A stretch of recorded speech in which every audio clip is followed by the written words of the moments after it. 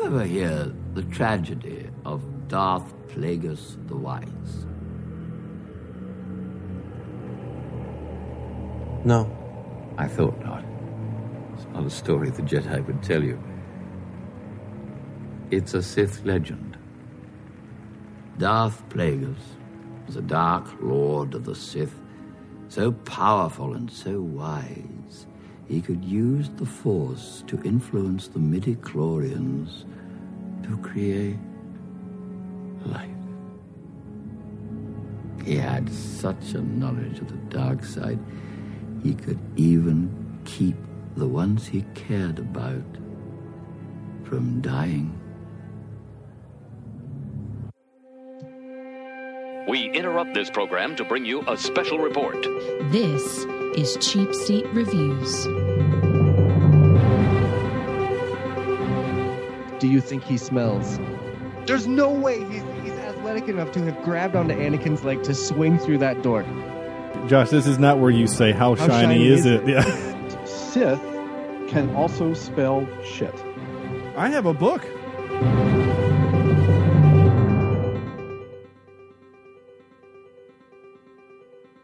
Hello there, and thank you for listening to Cheap Seat Reviews, the podcast that explores the Hollywood film industry for the greater good. The greater good.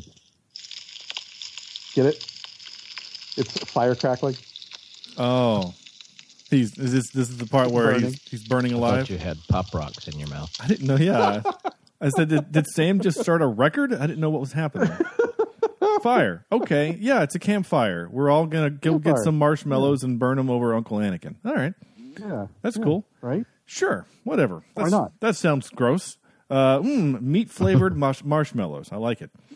This is episode 347, and tonight we are talking about Star Wars Episode 3, Revenge of the Sith. I am Sean Allred, and joining me tonight is Andrew R2 versus 2 super battle droids, Jemison. Where was that R2 in all the other movies? I don't know. I just, yeah, R2 just, like, he took his spinach before this movie and was kind of a badass. Yeah. Exactly. Yeah. Sam. What? The worst no in film history, Vector. And Sean, you know, to kill you off in this movie, just so you know. Yeah. We're gonna go for a little walk here on this lava planet. Okay. And you know, there's absolutely no handrails anywhere on any of these things. Yeah. So I'm just gonna inadvertently trip you into the lava. In this one. Okay. So no one will see you again. But you're gonna Gollum it up as you fall into the lava and never be seen from again. But see, plot armor will have it so that one of those little floating shielded droids I would land on it. Yeah. Yeah. Conveniently floating around. In the exact spot I need you to go. And then not only that, but then it will hover me around to the exact places I need it to in order to be strategic in a sword fight. Exactly. And making his Cheap Seat Reviews debut, Josh, when we go to arrest the Sith Lord, don't just stand there and die like a chump, from the Twist My Arm podcast.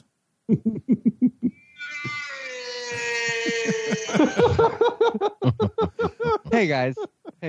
Hey man. Thanks for having me on. I'm super excited to be here for sure. Yeah, thanks for coming on the show, Josh. We appreciate you coming on.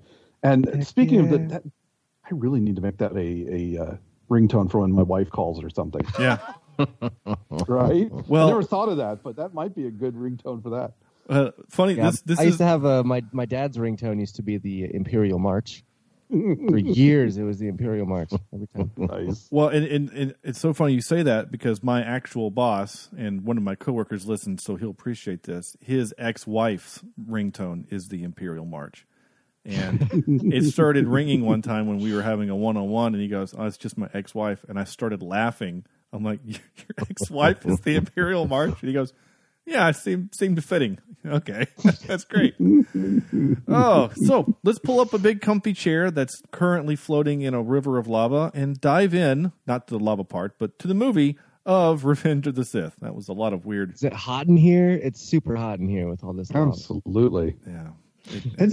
Now, real lava, I mean, this must not be real lava because apparently you can't get within like 30 yards of real lava before it starts burning your skin.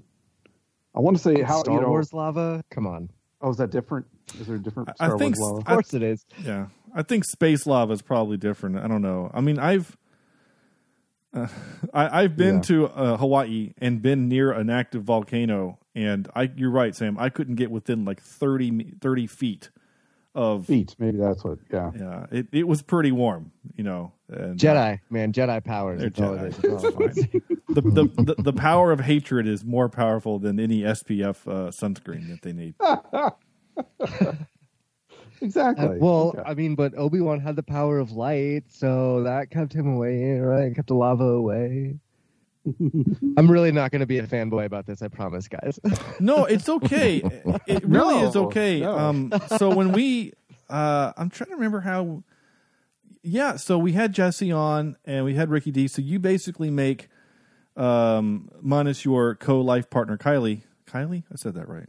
Kylie, yes. Kylie, yes. yeah. I just want to sure because there was a lot of even like in your own show there was a lot of confusion between Kaylee, Kylie, and Callie, and that was a bingo card on our bingo card for that show. Was whenever someone confused Kaylee and Kylie, that would be a bingo. Yeah, that was a thing. And then they had a listener in their chat room that was Callie. So it was Callie.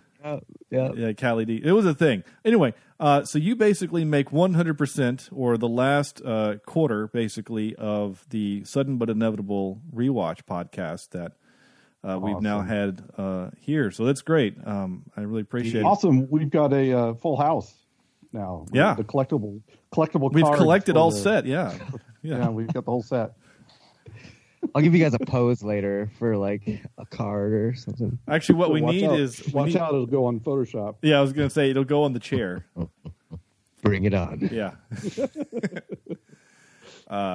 So now I remember when I said, "Hey, we're doing a month of Star Wars," you literally said, "I want to do this movie." Oh yeah, I think I said I was made for that. Yeah. So it's there were you guys were doing some other movies, and then you were like, "For May, we're doing all the Star Wars," and I was like, "Well, I mean." Yeah, I need to do that for sure. No, it's great, and I mean, you know, it's kind of interesting. Like you jumped all over the opportunity to do this one, and we had Cameron on from Green Shirt, who jumped all over Willow, and I almost feel bad for Jesse who did Road to Perdition, but it is a good movie, and I know he had a good time with it, and was glad that he watched it, and it's a good episode, and not just because of him, but it was a good episode. Yeah, I've actually never seen that movie, so I didn't listen to the whole episode. Sure. But it sounded like you guys had a ton of fun, so I didn't want to spoil myself too much. And that's what you guys are saying. It was really good. So I need to actually, surprisingly enough, there's a ton of movies that I have never seen. Sure. Godfather 2 I've never seen, or Godfather 3. Sean's there with you. The first Sean. one, There's a lot of I've never seen Taxi. Or Taxi Driver. Driver. I don't know. There's a lot of movies I have not seen. So. Yeah, there's a lot of movies from like the 70s and early 80s that I missed, and I'm not saying that because I wasn't born yet or anything like that. I've never used that as an excuse. They were just not accessible to me in my early days, and then when I just got old enough to watch them, they just weren't in my wheelhouse. Gangster movies have just never been in my wheelhouse. We watched Untouchables for the podcast, and we will do those. We'll probably just review those movies. I don't know. Maybe it'd be sacrilege to review The Godfather or Scarface or whatever. But anyway, that sounds progressive to me, man. I don't know. Speaking of Scarface, this movie, Revenge of the Sith. Nice. It is the third movie in the prequels and leads us right into Episode 4. Well, I guess technically it'll lead us into Rogue One. But in case you have no idea, somehow you listen to this podcast and have no idea what this movie is about, we have Andrew here to tell you all about it in about 12 words or less. 3 years into the Clone Wars, the Jedi rescue Palpatine from Count Dooku. As Obi-Wan pursues a new threat, Anakin acts as a double agent between the Jedi Council and Palpatine, and is lured into a sinister plan to rule the galaxy. Nice. That sounds cooler when you read it. Did you get that from Wikipedia? No. Is there such a thing as Wikipedia? There is a thing. Yeah. Oh, nice. Yeah. Nice. Awesome. Yeah, almost. Wikipedia is actually such a powerful entity that when you Google Star Wars, what color is Anakin's lightsaber, Wikipedia will come up long before anything else. Oh, yeah. Yep. Huh. Yep. Yeah. Well, that's cool. It's what I go to for a lot of things. When someone's like, "No, you're wrong," I go, "Wikipedia says I'm right." Actually, remember last week when I was looking up the seismic charges? That article I was reading about it was from Wikipedia. Okay. Yeah. They've got a direct line to Lucas that explains everything, I guess. They might, or Dave Filoni or somebody, I don't know. So yeah. Speaking of Dave Filoni, there was some big news today about Dave Filoni. It looks like he's officially an executive creator director at Lucasfilm Disney. Ooh. Finally. Yeah. Mm-hmm. Cool. Only they could have made that decision before they made The Force Awakens. then maybe that trilogy would have made sense. I think The Force Awakens was a fine segue into a bigger story, but The Last Jedi should have been its own movie. Like, it should have been apart from this latest trilogy. My opinion. Oh no. We've all talked about this, where it feels like there needs to be a director's cut of that movie. Oh my god! Give me a Snyder cut. Right? There's like a 3 hours missing that would better tell the story in a more cohesive manner. And don't get I love all the Star Wars movies, including the ones that aren't the best. Attack of the Clones, for instance. I really like that movie too, with all of its flaws. I get it; it's terrible. The acting is awful and sand or whatever. But I don't know. I just think Last Jedi, as good as it was, shouldn't have been part of that last trilogy. Yeah, and if you've listened to if you're listening to this show because Josh is here, then welcome. And so we'll take about 3 seconds to rehash this. Basically, the consensus of this podcast has been the biggest problem is Kathleen Kennedy was not in charge enough and did not create an overall arc, because JJ comes out with an idea and it was neat and fun and loud and interesting, and though it was basically a rehash of A New Hope, fine. But then Rian Johnson comes along and completely changes direction, which was interesting and fine and whatever. But then JJ was like, I didn't like what he did, and then basically undid what that movie was trying to do. Mm-hmm. Yep. And so as a result, they're not all. It doesn't feel like a trilogy. It feels like there was a beginning and something, and then I'm confused. So. Well, and every Star Wars movie, like the prequels and the original trilogy, those movies kind of coincided together as well. Maybe not as blatantly as Force Awakens did, but Episode 1 and A New Hope had some similarities to it. Oh, yeah.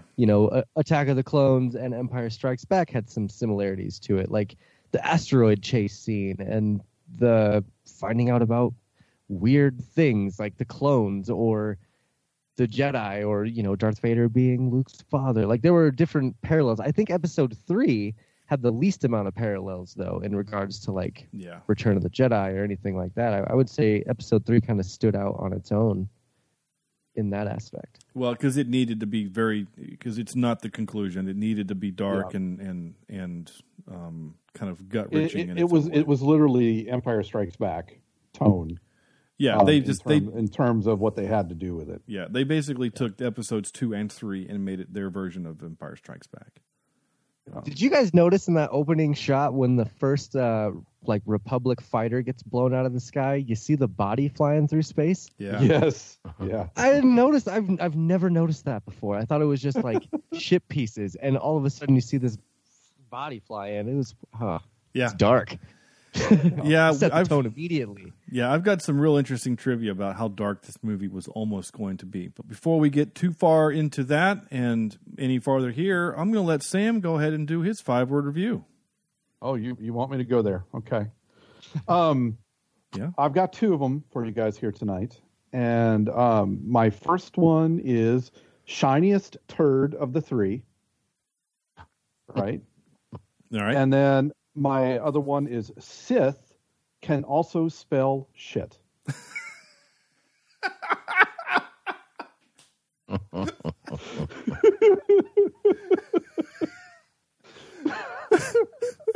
Those amazing. Both make sense. They make a lot of sense. I've never thought of that. I think they're really good reviews there. I can't argue with that. Oh my god. Yeah. So as you could possibly see from my review there, I'm not a big fan. And I think it's obviously the best of the three. I think there's some stakes in this movie. People start dying. People start having repercussions for decisions. But all in all, it's the same problems from the previous two. There's the Jedi are dumb. They aren't making good decisions. They are completely ignoring very obvious trends. And hell, there's even a point when I think it's Yoda is talking with Anakin, and Anakin's turned into this goth teen that is visibly angry, and Yoda can't sense this. It's like, what is wrong with the Jedi that I grew up with? And it was bad. And the visuals, I got to give them, there's some better visuals in this one. The whole lava planet is just beyond awesome in terms of what it looks like and just the power behind it. The stupidity, of course, comes in the robots that help and how the plot armor placements of where they are. But to literally see Darth Vader get chopped in half and burn, pretty much what we thought to death. Holy crap, that was pretty powerful. But Padme, she went from bearing a midriff to being a Amish woman in this one, right? And known still being a very plain gray character. Poor Obi-Wan is still, until the final scene, he's finally able to kind of show some emotion. Even the John Williams soundtrack is used too much, especially in this one. Yeah.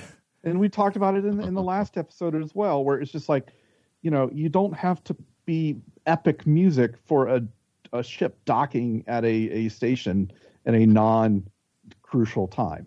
So I didn't like it. However, I will admit that there are some good trends that this movie started. It's almost like Lucas had to warm up, and he swung and missed on the first two strikes, and this one maybe he fouled out fouled somewhere on this hit. So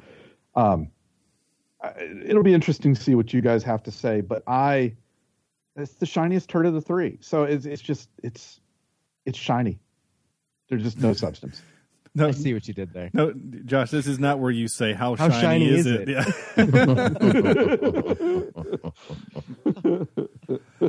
If you're just a fan of CSR, go listen to Sudden But Inevitable podcast, and that joke will make sense.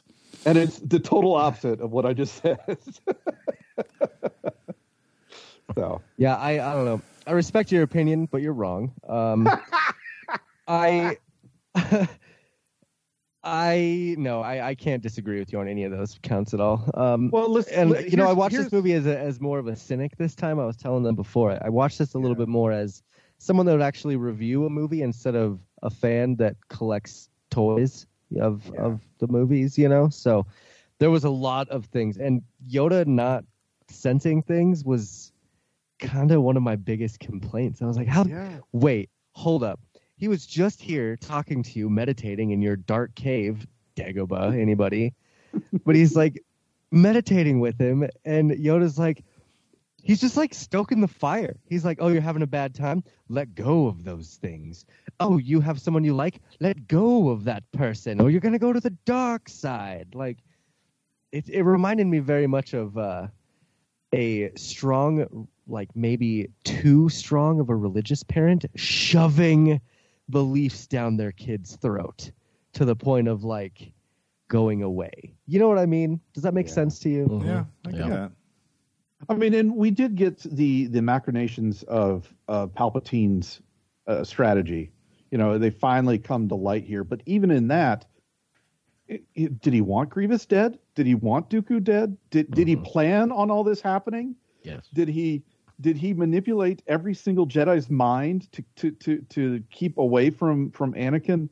Even sending Obi-Wan off to the other planet to get Anakin by himself. It's just there's a whole bunch of just useless scenes. Again, cut this movie by a good hour, and it's a slicker, more concise plot that could be better understood. I will say back to, we mentioned this last week, and I think even the week before, where like it's so much of Palpatine's plan is just left up to chance. And yes, and this is another case where this plan works because he does need Dooku killed. He does know that Anakin is going to be his plan is to make Anakin his new apprentice, and in order for that to happen, the old apprentice has to kill, or the new apprentice has to kill the old one. It's the thing. So, but it's just convenient prophecy or something, I guess. But it is convenient that the Jedi Council decided to send the two guys that just got their ass beat 3 years ago by Dooku to go rescue Palpatine from Dooku. It's just, this is the plan. Yoda was like, I think this time you guys will do better. Just, I have a feeling or something. Well, Yoda knew that Anakin's powers had doubled since the last time they met. So he evolved. He went from a Charmander to a Charmeleon. He evolved a little bit. Oh, that's what it was. Yeah, he actually asked him, "Are you Irish?" And he said, "No." Why? And he goes, "Because your force is doubling." Nice. Oh. Yeah. Yeah. That's a good pun. Yeah, there you go. Yeah. No, I don't know. Sam, I'm with you on some parts there. Again, the plan does seem awfully, just convenient, and never mind that the robots, the droids are just meaningless as well, and there's no stakes at all with the droids. They might as well not even have them around when the Jedi are around, because the Jedi just cut through them so easily. It's there's no stakes there at all. It's just a numbers game. If there's enough laser bolts flying through the air from enough droids, eventually they're going to hit something. I don't mind the giant numbers. I still hate the fact that the droids are acting like people. That drives me crazy. There's no reason. But yet you to like do that. it in things like Rogue One. I like that. Okay, because Adam Tudyk is the best. Alan Tudyk is the best, right. but there's not a case where Alan. I don't remember. Yeah, no, you're right, Alan.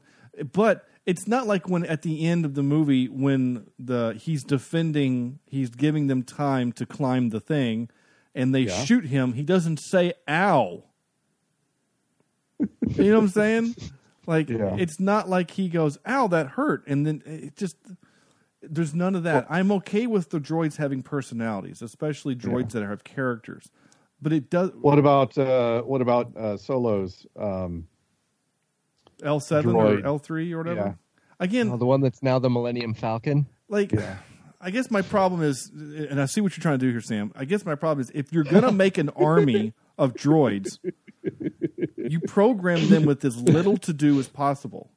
Yeah. I'm saying, why give them personality? They have a job to do. And then their job is to kill clone troopers and Jedi. That's it. Yeah. Well, and if that's the case, if the droids have personalities, why not the little spider droids in space, the little crab-looking droids, the buzz droids, ground, the bigger ones, the buzz droids. Anyway, well, it's a well-known fact that most of those droids didn't have their version 3.5 update yet. No. I do want to. Andrew, you're getting ready to do your 5-word, but I do want to just because we mentioned it just a second. I have to say this about the buzz droids. Okay. The whole idea that you're going to shoot a missile at a ship, and in order to be quote unquote hit, the missile actually flies past you and then breaks apart in these little. That seems so inefficient. It feels like droids. If you make droids, you're making them to be efficient, and this is the most inefficient way to destroy a ship. Just if it were just regular missiles that just blew up, Obi-Wan would have died. They would have been successful. But instead we have these buzz droid things, which also is annoying because, once again, the Clone Wars has proven, and Andrew knows what I'm talking about, and the Clone Wars has proven to be better than the movies, because in the Clone Wars there is a 4-episode arc in which R2-D2 and 3 other droids, along with a very short general, go on a covert mission against the Separatists, and R2 literally fights against an army of buzz droids. So the fact that Anakin says or Obi-Wan says aim for the center eye, R2 would know that because he's already defeated like 1,000 of these things. So yeah. Okay. Clone Wars hadn't come out yet, so you know. I know. Clone Wars tried to come in there and basically make the boo-boo better. Right? Make things make sense. And please, it kind of does. It kind of does because honestly, this time watching it, when Obi-Wan screams, "You are my brother, Anakin," I now know what that means. That now has context to me because of 7 years of Clone Wars. Yeah, but you shouldn't have to I don't know if watch. You've seen it. Sorry, Sam. Go ahead. You shouldn't have to watch 7 years of Clone Wars to understand a movie. I don't disagree. A movie should be somewhat self-contained, and this one. I don't disagree. That was my same argument about both Batman versus Superman, the director's cut, as well as the Justice League. I shouldn't have to have 4 hours of a movie just for it to make sense. Andrew, what were you asking me about Bad Batch? No, I was just saying Bad Batch is kind of doing the same thing with the, in a way, with the sequels. Well, Bad Batch, what Bad Batch is doing is pretty cool, is that it's giving us post-Episode 3 right that we've not seen yet. It's just giving us a new perspective, because the only thing post that we've seen is from Rebels. Have you watched that show yet, though? Bad Batch? Yeah. Yeah, I've only seen one episode. I've caught up. Man. I'm live on it, yeah. So we're doing a new show in the network called Quest Me, and we're reviewing Bad Batch. And I'm just so disappointed in that show right now. No. There's like not much going on, you know? It's just, so we got to find out what a chain code is. Tight. I think what they're trying to do is, because there's a gap in our knowledge between what happens at the end of Sith and what happens at the beginning of Rogue One or Star Wars Rebels. I guess Rebels really is. If you're watching Bad Batch, it means you probably watched Rebels. So there's a gap there of about 15 years. And so we want to... But do we really need that filled? We didn't need episodes 1, 2, or 3, but we got them anyway, so we might as well fill them. Whoa, you bite your tongue. There's a Grandma's sweater again. We didn't... Yeah, Grandma's sweater, exactly. We didn't need midi-chlorians, but we were given them anyway. So, yeah. I don't know. Touche. But also, we didn't need Rogue One, but damn, that was good. Yes. Yeah, it made up for a lot of other things. Really did. Well, I think I want them to go more into the past. Have you read High Republic yet? Have you read those comics or anything yet? No, I don't. Where Yoda's just a little guy. No. He's only a couple hundred years old. He's still a little guy. He's not much bigger now. Again, we shouldn't have to these giant tentpole movies. Just like, if you think about it, the WandaVision and the Falcon and Winter Soldier. Yeah. They're basically treading water, if you think about it, because Marvel's going to treat these like, people aren't going to watch this. So the next time you see, of course, Mackie is Captain America, because Captain gave him the shield in the movie. You're not going to see the transition or what he had to go through to get that. But I think Marvel didn't make the mistake of putting out the movies before they explained everything. Oh, totally.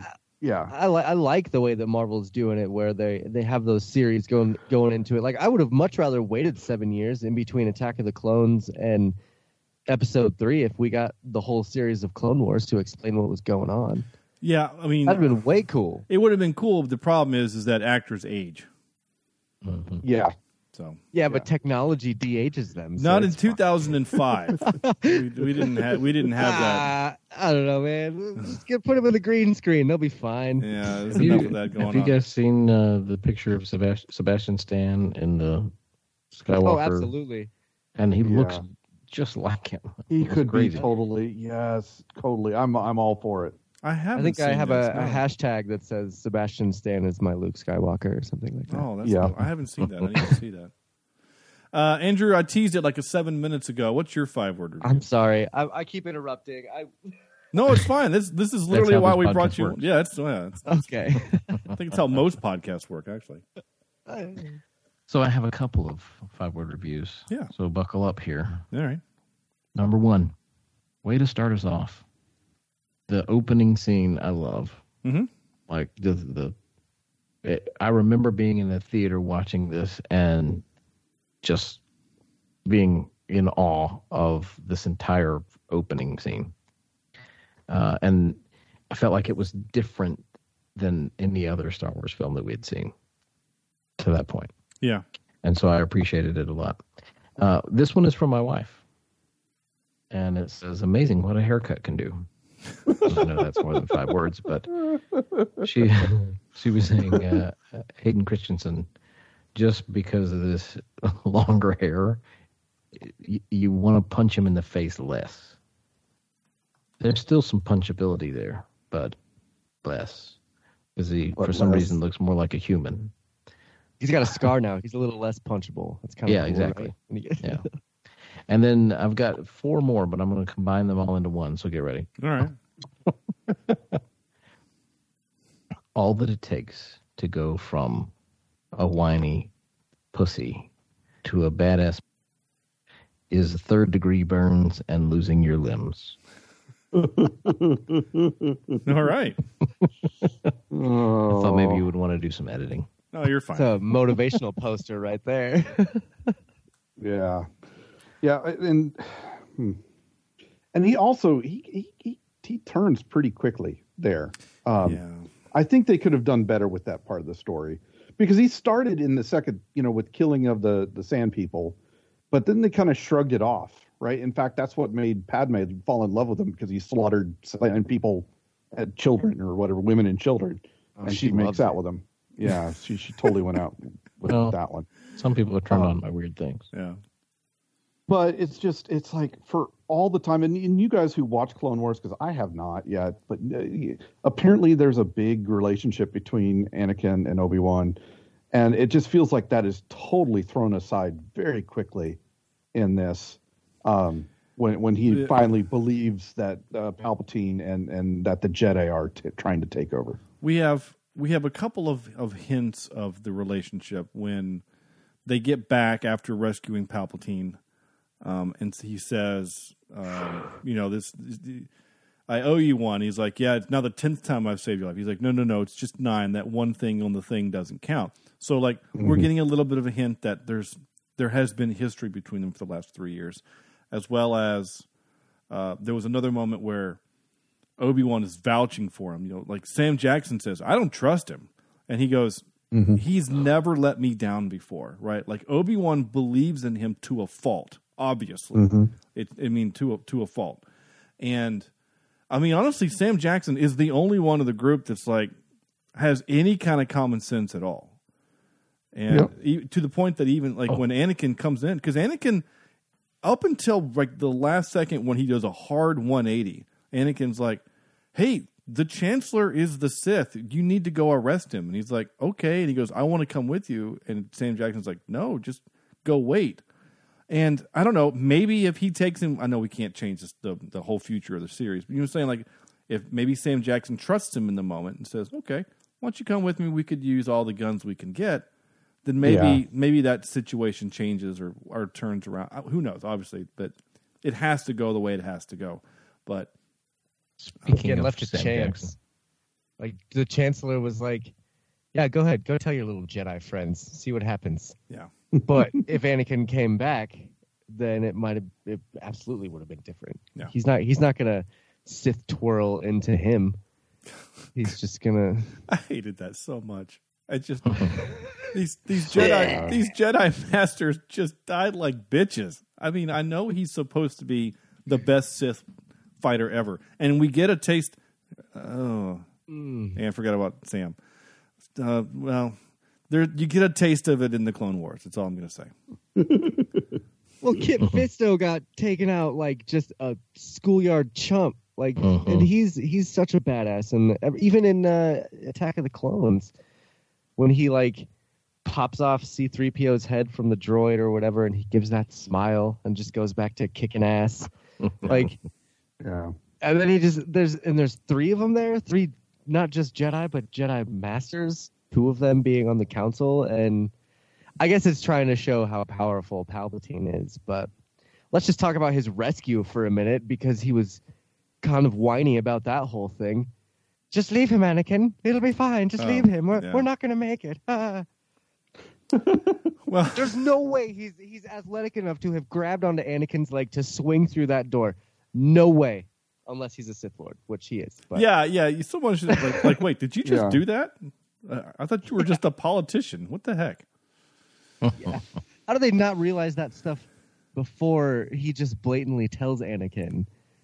I mean, you don't see that coming from like 1,000 miles away. I don't know. It's obviously not. None of them see it coming. You're not wrong. The rescue is kind of, but like, see, Anakin. That's where we kind of get back to Anakin being the good guy. Is, before the hard 180, because he's like, no, we're going to rescue Obi-Wan. He goes, no, leave him. He goes, his fate will be the same as ours. Like, Anakin is willing to die to save his master, which is really cool. And that's we're supposed, like, I want way more of that, so that when he does betray Obi-Wan, it has more of a meaning. Again, it matters to us, like Andrew and I don't know, Josh, if you've watched all of the Clone Wars, but I've watched it twice within the last 2 years. So the moment has more meaning this time watching the movie, because when he screams, "You were my brother," I'm like, yeah, he was. And especially in certain episodes, which I'm going to be vague about because of Sam, but there are certain episodes in which not only does Anakin save Obi-Wan's life, I mean, he saves his soul a couple times. In reference to the woman from Mandalore. And like, that's deep stuff that the cartoon gets into that I wish that the show could have done. And I guess I'm blaming George Lucas for not having the forethought of or the insight that Dave Filoni would have later. But anyway. Yeah, I mean, the Clone Wars, that Mortis trilogy in the Clone Wars is one of the best Star Wars trilogies outside of the original one. Like, that whole scenario is so awesome. But I just watched Rebels again because I really love that series. It's so good. Rebels is so really good. And so the very ending of this movie, where Obi-Wan is dropping off Luke in the desert, held a little bit more because I just finished watching the Obi-Wan Darth Maul fight again. Yeah, it's so good. And he's like watching Luke as a toddler, and I'm like, oh, that's adorable. So my buddy who I mentioned, my coworker Jeff, he has seen a fan edit where basically they have now taken this movie and inserted into it the parts of the Clone Wars season 7 that match up in the timeline. So when Order 66 happens in the movie, we see how Ahsoka handles Order 66 with Captain Rex and all of that stuff. So he says it's a little weird. And they also, I think there's even a longer version where they do, if you remember the 2D cartoon version of the Clone Wars, it was only like one season. But that cartoon deals with how Palpatine was physically kidnapped by Grievous and them. And so it literally shows the opening crawl and then like that stuff, and then we get into the fight. And he says it turns into a 4-hour movie or a 3.5-hour movie, but it, and you have to kind of like get your brain adjusted to the going from 2D to 3D to live, but and bouncing all over. But anyway, I like that series a lot. Especially seeing Mace Windu and how much of a badass he actually was.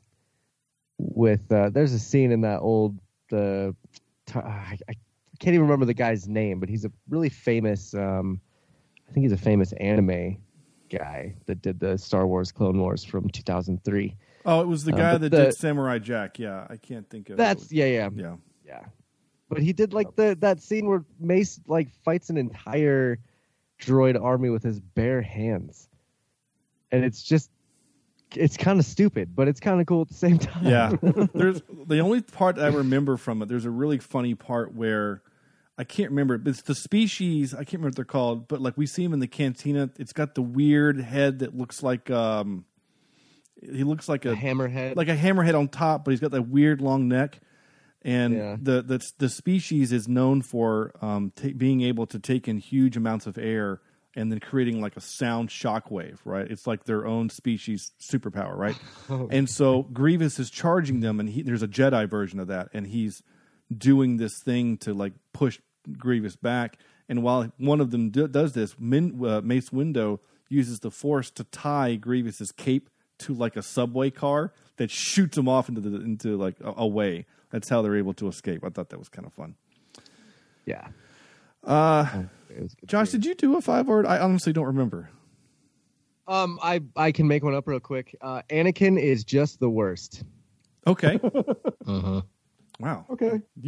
Like everything about him in this movie. I mean, of course he had to do that, but Hayden Christensen acting got a little bit better. It's a little bit better, yeah. A little bit, but still the way that he delivers his lines is just so putrid. But it's also I blame Lucas on that too, because not many directors are going to be like, yeah, okay, yeah, one take, yeah, we're good, yeah, move on, yeah, cool. Battle scene. Don't worry, we'll CGI fix it or something. Yeah, we'll fix it in post. We'll fix it. But like notoriously, that's what they would do with that. I guess George Lucas would only have them read their lines a couple times, wouldn't direct them in any sort of way. He was just like, here's the script, read the lines, do your job, I'll do the rest, basically, is what I've gathered from like Natalie Portman interviews and stuff, where the reason they were all so bad, because Natalie Portman is a great actress. Ewan McGregor is a wonderful actor. Like all of the people are good actors, but they weren't given that freedom of, you know, maybe improvising or reading the lines differently or something. It was just what Lucas wanted is what he got. And so I think a lot of Hayden Christensen's inability to act was due to that sort of stuff. Lucas kind of not wanting him to act, you know? Yeah, it's a shame.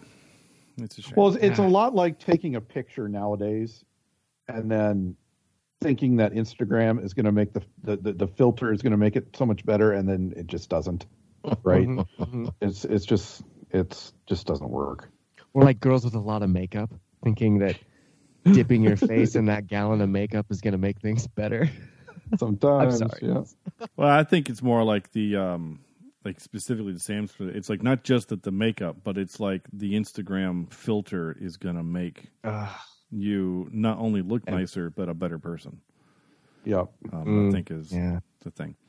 My five America. Well, it's not just America, but yeah, America. I know. My 5-word is simply. That's not simply. It's this: the least worst prequel movie. Hey, yeah, okay. I'm there with you. Yeah. I actually don't hate this one as much as I disliked the other ones. There are parts of this that are actually pretty enjoyable. We've all mentioned the opening scene. Apart from the Buzz Droids part, which is real dumb, the opening scene is pretty great as far as an action space flying through kind of chaos as the ships are kind of going through. Although I think it was supposed to impress us more than it does. It was supposed to be a big one-shot. Right? Mm-hmm. And since it's all CG, I was, it's not as cool as if they would have done it with models or something like that. I don't know. Well, but 19 years ago, it was still impressive, right? Yeah. I mean, yeah, again, you're not... I think so. I think it's still a cool shot. I think it's still pretty and action-packed. I mean, yeah, it's all done in a computer, but someone still had to think it.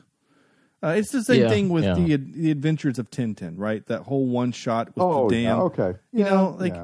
It's still really cool, even though it was done CGI, it's all computer and motion cap. Someone still had to think it.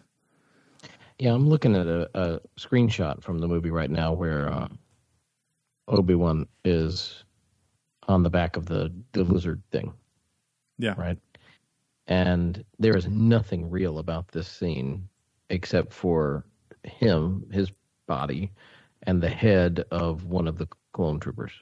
The one that Cody, I Cody. I wrote that down in my notes. His head is not even in the suit. It's like detached. Yeah. Well, and so, but what you're saying though, this world has been created here, and it couldn't have been done any other way. I mean, if they had tried to create this world without CGI and they tried to do it with models, it would not have been as impressive as it is. I mean, it would have been okay, I guess. But they were able to do that in the first three. But you think about the new worlds. You think about the camera shots, though, the camera angles that you can get with the CGI.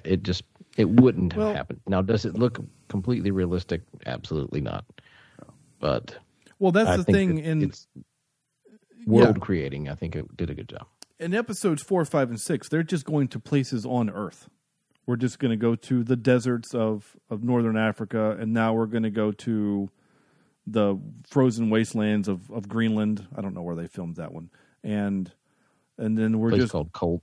And then we're just going to go to the jungles of somewhere. Like those are all places that are here on Earth. So there's nothing fantastical about them. They just because they look like Earth. So I understand needing to CGI build out these worlds to make them fantastical and unique and weird, whatever. I'm totally fine with that.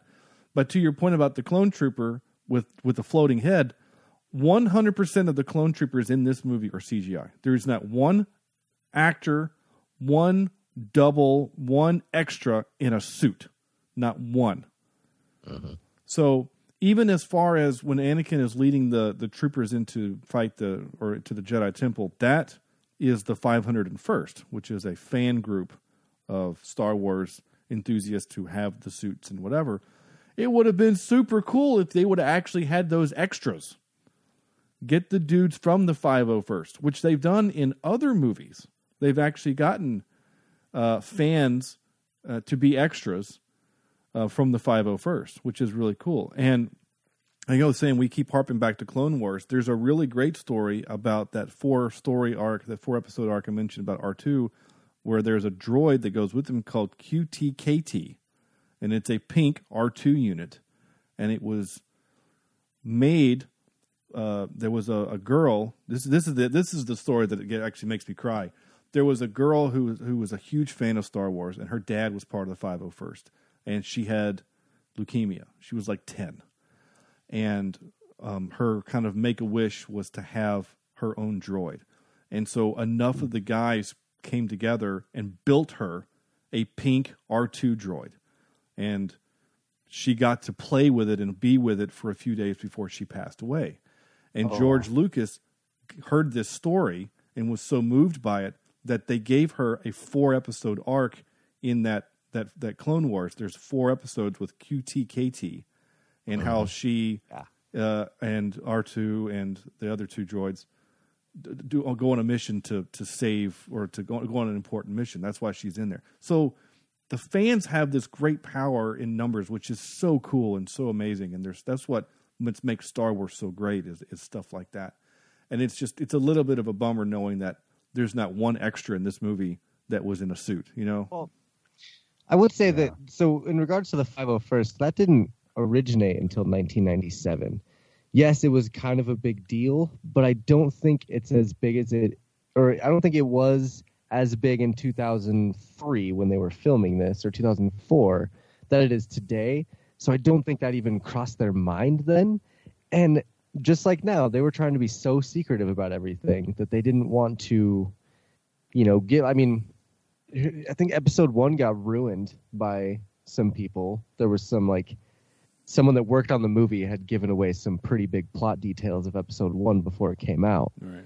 And so I think Lucas, being the way he is, was probably like, nah, we'll just CG it in. Meh. Yeah. Fine. It was probably, it might be cheaper or whatever. I don't know. And I get your point about, 2003, the internet's still in its infancy in a way, getting word around to organize, hey, George, we want to be in the movie and stuff like that. And I get that. So It's great now. I want to be a part of the 501st at this point. There's a lot of awesome, but and there's a lot of by the other way, people. it's incredibly easy now to print that armor. Like with my 3D printers, I could have a suit of armor out in a week. It's amazing what's out there, and it's free. Yeah, the files are free, so anybody could really get a suit.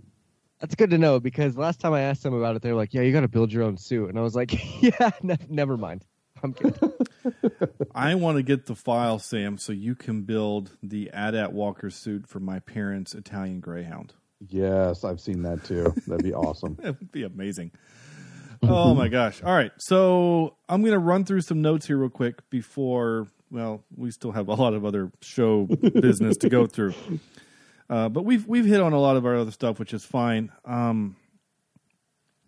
Okay, I was told today that I like to nitpick movies too much, and I said thank you, because that's my job to nitpick. So, and Josh, you being I'm forcing upon you the mantle of defending this movie.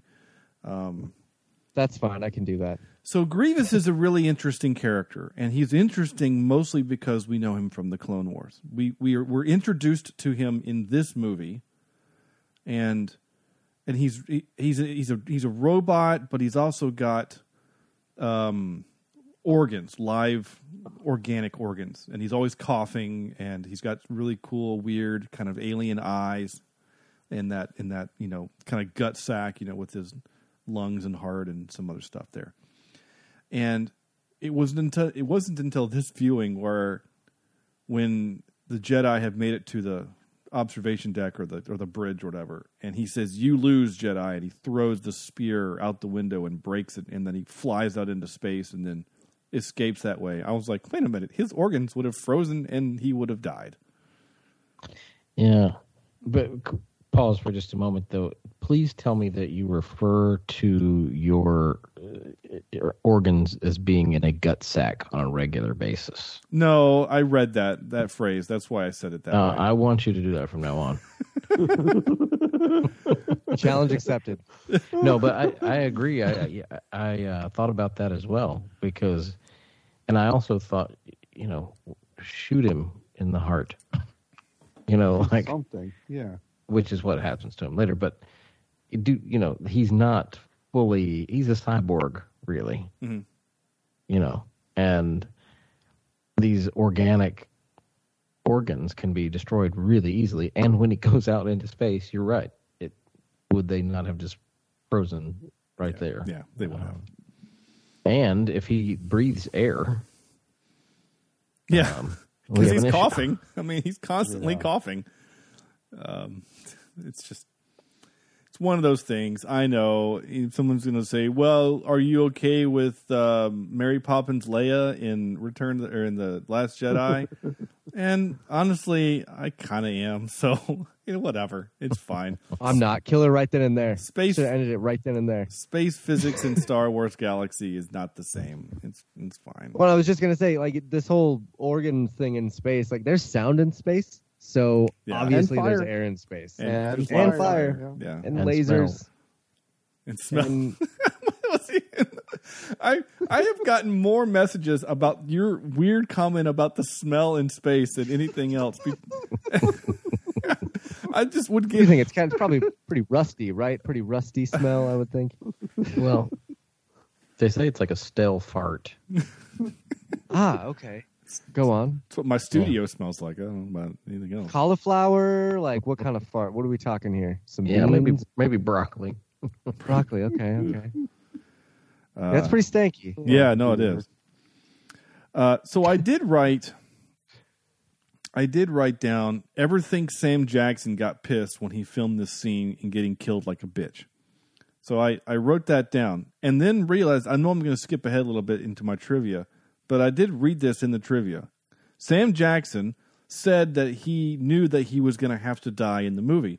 So he told George Lucas that he would only do the movie if Mace Windu gets to go out in a blaze of glory and not like some sucker. On an American late night talk show, obviously this was not written by someone in America. On an American late night talk show, he confirmed that he did indeed have a meaningful death scene and that he does not go out like some punk. Did you know, this is more trivia for you, but did you know before Samuel L. Jackson was approached to play this role, Tupac Shakur was supposed to play the role of Mace Windu? I did not know that. That would have been interesting. Did you know Michael Jackson wanted to play Jar Jar? I did know that. I did read that. That might have been better. Might have saved his life. Yeah, maybe. I don't know. We're joking now, but I mean, like with everything else that we kind of know about Michael Jackson, would we then look at the prequels kind of like how we look at movies with, what's his name? I'd probably be more upset. I'd be like, you keep Anakin away from Jar Jar. You get him away. Yeah. Don't go to Tatooine with him. Get out of here. What's his name? Oh my gosh, the House of Cards. Kevin Spacey. Kevin, Yeah, is it the same? Would it be the same thing? Lex Luthor. Yeah, I don't know. I doubt it. I'm not actually asking for an answer. It was just a rhetorical. Or I was pondering. I do want to say I'm pretty sure Mace Windu is going to make an appearance in the new Obi-Wan series. I think they're going to bring him back. That's awesome. Just for fan service. As a ghost. I hope did, so. Andrew or somebody mentioned last week or somebody did, maybe it was me, I don't remember, that said that they heard that Liam Neeson is like wanting to become, a Force ghost on that show.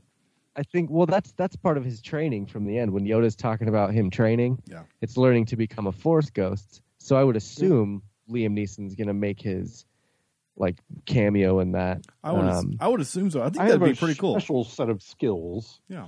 Yes. Good evening, Obi-Wan. Yeah. I have a special set of skills. Which partly makes me sound like Sean Connery for some reason. I don't know why I did that. That's perfect. You listen to me and you listen good, Obi-Wan. There you go. I like it. Oh, Sean Connery as a Jedi would be amazing. My dream. I did say that I wrote down the saying killing younglings, right? Because they use the phrase younglings. He says Anakin has killed younglings. Is using the word younglings better than saying that he killed children, because we don't use the word younglings? You think that's why they use that word? Maybe. Good question, but because saying he murdered children is hard. But I think though that would have made it more. He would have been Darth Vader. You know what I'm saying? Saying killing a youngling is like saying that someone. I mean, we would get ticked off if we heard that someone put chicks, like baby chickens, in a bag and threw them in a river. Like we would get upset. But it's not like the same as killing a child. You know what I mean? So I don't know. I think they used. I personally. First of all, who leads with that? He wasn't even trying to hide anything. First of all, Padme is pregnant AF and probably hormonal taboo, and then all stressed out about this whole thing. She sees the temple on fire, and you're going to come lead with Anakin killed younglings. Where is he? That's what? Yeah. Well, the other thing that's interesting in this universe, the other thing that's interesting in this galaxy is that no one ever brings evidence of things. So he's like, Anakin has turned to the dark side. I don't believe you. Here's a hologram to prove it. Oh, damn. Oh, well, you're right. He just said I've seen. Right. Yeah, I've seen holograms. That's the father of my child. Which, by the way, this pissed off my wife so bad. She's like, they have the technology of all of the technology of space flight and laser swords, and they can't tell her that she has twins. So here's a little bit more trivia. They filmed enough movie to make a 4-hour cut of this movie. Wow. There's a lot that they Lucas cut. Yeah. There's also, I mean, apparently Lucas does that, right? Because it was the same thing. There was a 3-hour version of the Phantom Menace that has a lot of stuff that got left on the cutting room floor. So I don't know. But one of the edits. One of those. Sorry. No, I was just going to say one of those Okay, well, basically, the original cut of the movie ran for 4 hours. The opening battle Palpatine rescue scene was over an hour. The extra footage of the Palpatine rescue scene is shown in the video game for the movie. Yeah. But with like Shaak Ti getting killed, and there was another droid battle with okay. Yeah. One of the last, let's see. Oh, I did type. We learned from Batman Begins, starring Obi-Wan or Qui-Gon Jinn, that you never give up sure footing for a kill shot.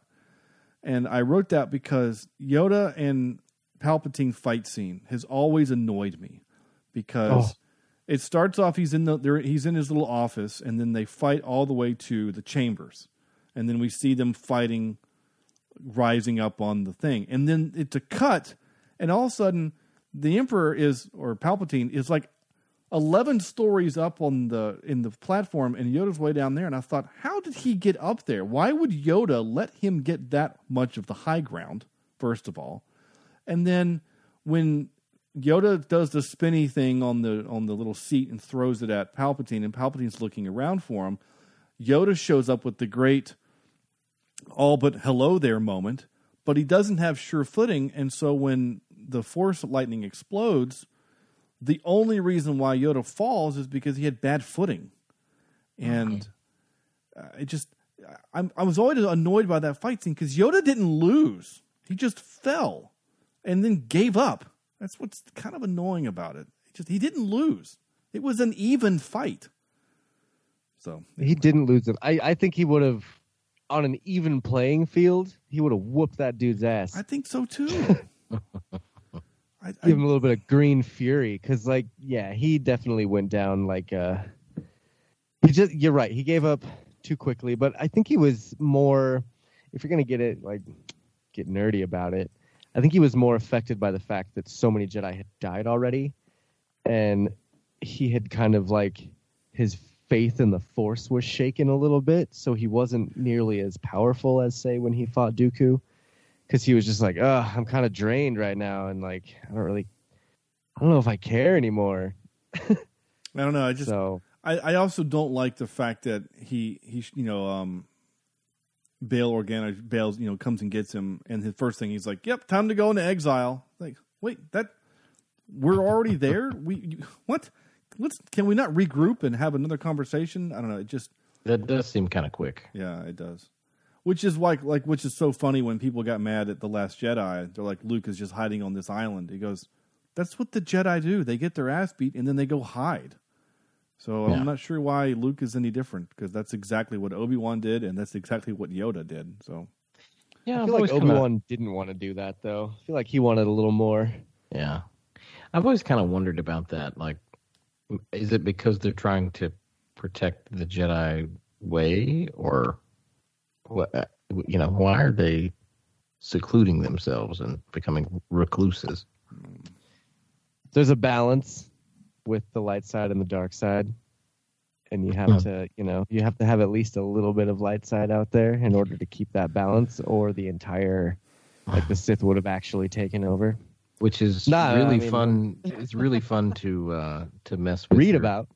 Well, it's really fun to mess with your 5th grade child's teacher when they start studying physics, and they talk about balance, and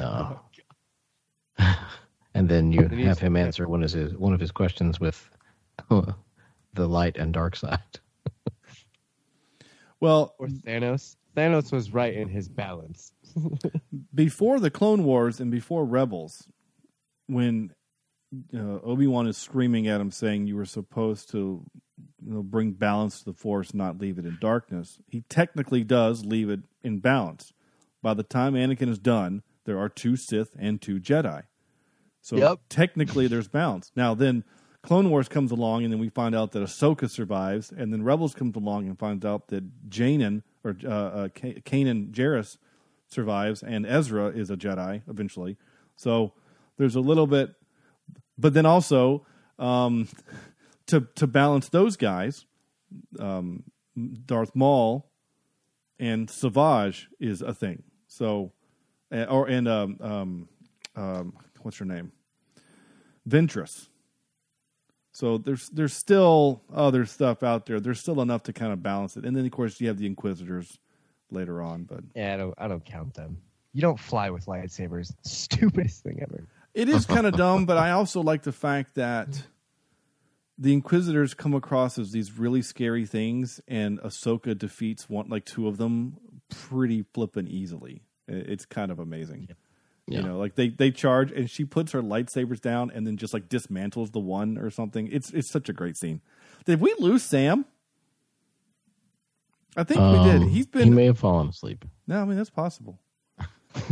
We'll just keep rocking and rolling. I sent him a text. Well, he's still online, so we'll just keep going. Yeah. You know, or his controller he's muted, or who knows. I haven't heard from Sam in a good 15 minutes. I don't know. So the last few notes I have before we do anything else. Oh, where's my notes? Is Palpatine high ground? I wanted to further that point of Yoda giving up too easily. Obi-Wan did not give up. He saw that deed was done. He cut that dude's legs off. He cut his arm off, and he left him there to burn. Yoda was like, "Oh, he knocked me off the edge. I'm gone." Well, and a lot of people, including myself, had argued if Obi-Wan just walks over there and finishes the job, right, just gives him a little, which technically would have been the merciful thing to do. Burning alive is kind of like the nightmare scenario, right? Yeah. He murdered children. Yeah. But most people look at it as is that he's letting the Force decide, and the Force decided that he should live. I don't know, but I don't like that explanation. I like the fact that Obi-Wan is a vengeful god, and he was like, nah, you killed kids. You're done. I don't know. Obi-Wan has killed for less reasons. I'm just saying. You're right. You're right. You know, like, I know it was your brother and all this stuff. I don't know. I just, maybe if Obi-Wan, if Anakin would have threatened Luke like Maul does eventually. Yeah, and I guess you could technically say that Anakin did die there because he comes out as Darth Vader. From a certain point of view. And the whole reason that he made his castle on Mustafar was because Anakin died there, and he wanted to still be able to reach that side of him, or whatever the book said. Worst no in film history. I already made that reference. Now the daughter of a senator becomes a princess. Not sure how that works, but that's fine. Are you sure that's the worst no? Or is it... I don't know. I still think Luke Skywalker's no is a little worse. I think in Empire. The acting of it is... I don't know if it's worse or better, but I feel like the Luke's no is more earned, I think. And also, in 1980, the trope wasn't quite as played out. Yeah. You know, by 2005... They were the trope. Yeah. Sam is returning for some reason. I am back. Yeah, for some reason. Good morning. Screen sharing kills his Skype for whatever reason. Oh. But just Sam, just so you know what you missed, we have solved all of the world's problems. So, and hey man, we're done. I'm out. Fortunately, you were not here to take credit of it, so that's fine. I'm used to it. And my last note was interesting that they raised Leia like a daughter, but Luke like a nephew. Dude, I think it's interesting that Leia gets to go to this cush princess life, and they're like, "What are we gonna do with this kid?" And they're like, "I don't know, throw him in the desert." Yeah. By the way, I also think Leia is totally Anakin, whereas Luke is Padme. Oh, okay. Right? Leia is all about the take things by force. And she is more. Like, let's talk about this. Yeah, you're right. She is more aggressive and definitely the alpha of those two. You're not wrong. Yep. That's a good point. I've actually done this. There's a NPR. I don't remember. There's a radio play of A New Hope, and I've listened to it. It's great, and they actually got Anthony Daniels and Mark Hamill and a couple others. They did not get Harrison Ford for Han. The dude playing Han is not even close, and it's definitely not James Earl Jones. But there's some other. I don't want to do that. Yeah, they're not going to pay him enough. Is basically what it came down to. But the no radio Star Wars questions. The radio play is set before. Basically, Rogue One killed the radio play because the radio play has parts of what happened in Rogue One. But yeah, Leia's kind of more of a badass in video did kill the radio star. Now, you're not wrong. Actually, that's pretty good. Absolutely. But she actually kills an officer in that radio play. Do you guys have any other notes before I do clips? No. Okay. Nope. I did. I'm sorry. Yeah. I had to think. You're fine. Kylie had something that she didn't want to say. Her five-word review. I forgot to say this earlier. Mm-hmm. Who is Kylie for those that are listening to the show that only listen to? So my bad. Kylie is my wonderful girlfriend. She is on the Sudden But Inevitable rewatch with me and Jesse and Ricky. She's actually going to be one of the co-hosts to the Sudden But Inevitable Rebop when we talk about Cowboy Bebop here in the next month. Nice. But her 5-word review was, "Do you think he smells?" Every time she saw Palpatine, she was like, "God, he just looks like he smells so bad." I love that. That's the best. So, yeah, that's the best. I think that was it for my notes. Okay, that's great. All right, I am contractually obligated to play this. Oh, I have a bad feeling about this. There you go. Gosh, that seemed loud. Why was that so loud? Got a bad feeling about this. Okay, I mentioned this earlier. This annoyed me. It still annoys me. Why do robots say ouch? So here you go. If you can tell what's going on. R2 comes up.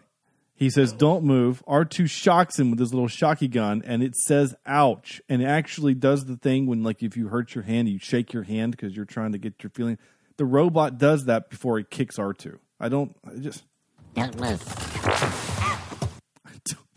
Why would you program it to say ouch? That's one of the version 3.5 droids. You know, they got the upgrade, so they get the... So bad. I don't know.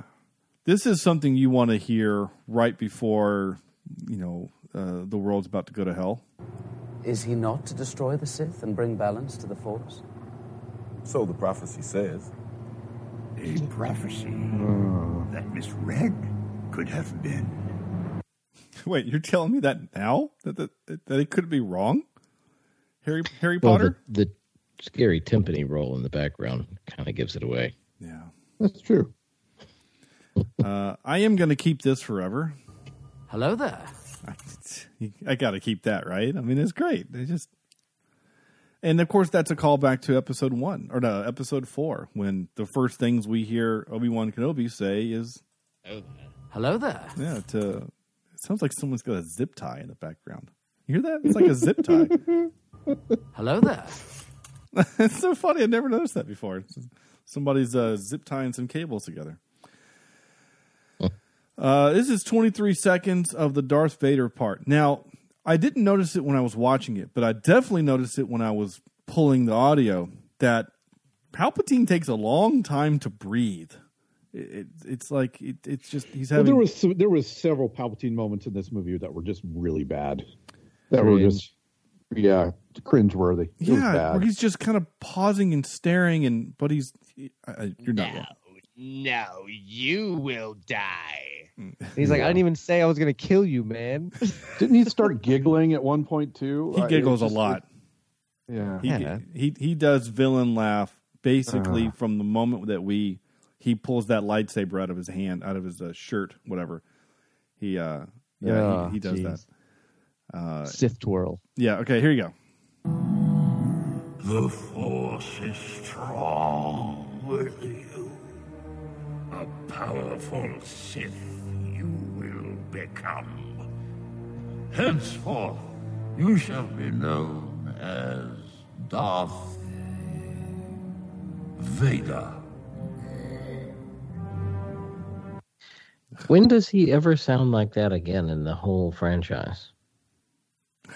I don't know. I mean, that's some serious auto-tune. Yeah. Like it doesn't sound anything like him. He sounds like Sigourney Weaver from Ghostbusters. Yeah. Yeah. Wow. The last words R2 hears from his master. R2, stay with the ship. It's a little sad. which is a great bit where later on when Luke says R2 stay with the ship, but then he goes after Luke on the Cloud City because the last time someone said stay with the ship, his master didn't come back. I like those little notions, Yeah, those droids are like dogs. I feel like they're kind of loyal. They're absolutely loyal. Yeah. Yeah. I did want to mention. I think last episode you guys were asking about R2D2's rockets and how they what happened to those things. If I'm not mistaken, there is a book and or a comic that explains how those got damaged. Of and course. You couldn't use them anymore. Yeah. It's called We Didn't Have That Technology in 1977. Exactly. Yeah. I don't care that they're not used in 4, 5, and 6. If you're going to show them to me in a thing before, but I mean, Star Trek is having to do that too, right? Like in the show Discovery, which is 10 years before the original series, they have hologram communication devices on the ship, and in order to retcon or explain why the Enterprise uses a view screen, Captain Pike says, I don't like the holograms. It's like talking to ghosts. Don't, make it so that never happens. And so by the end of that season, the number 1 says, don't worry, Captain. We will only ever use Viewfinder ever again. Just, and it's part of it because, in 2000 and I don't know what year did they make those, 17, 18, 19. It's going to look different than 1966. I get that, but you're going to have to explain some stuff away. So. How awful would it have been if R2 used his rockets in Force Awakens and Last Jedi and stuff? Well, he's barely I got him back, guys. Yeah, he's barely in Force Awakens. He only basically shows up when the plot needed him to. Now, his cameo in Mandalorian was more meaningful than any cameo he made in the sequel trilogy. Yeah. Yeah. And it was like 2 seconds. I also like their little cameo in Rogue One. Oh, yeah. Yeah, just like, oh, where's everybody going? No one tells us anything. Here's something that's always kind of annoyed me. If you're not with me, then you're my enemy. Only a Sith deals in absolutes. Really? Then when Yoda says do or do not, there is no try. That's not an absolute. Maybe Yoda's a secret Sith. I mean, I just the whole Jedi religion is so convoluted. I don't think anybody really knows what's going on. I have a book. I have the Jedi manual here. You have the Jedi there like Bible? 6 versions of that. I have a Jedi one, and what makes it kind of fun is that the idea is that this book was handed down from like different Jedi. So like Anakin had it, and Obi-Wan had it, and Qui-Gon had it. I've seen that. And so there's notes in the margin, right? And so the note will say a Jedi does this, and Qui-Gon says not necessary, and then underneath it Luke says but good to do or something like that. There's a lot of that kind of thing. Like there's a little bit of humor in it. Yeah. Jedi Bible is like the new King James Bible or whatever. There's like 8 different versions of it. So I'm going to take a pause for the show. Well, not the show, but I'm going to do this because, this is my show and I get to do what I want. I recorded my son in an interview with my son. I've done this before, and it's been a while, but he's been watching these movies. Now, he did not watch this movie with me. I felt this movie was too dark for my 8-year-old son. If you've let your kids younger watch this movie, that's fine. I'm not judging. I just did not want him to see it. Which, by the way, before I forget this moment, my opinion, fight me on this, I don't care. The best acting in the entire movie is the little boy that says, Master Skywalker, there's too many. What are we going to do?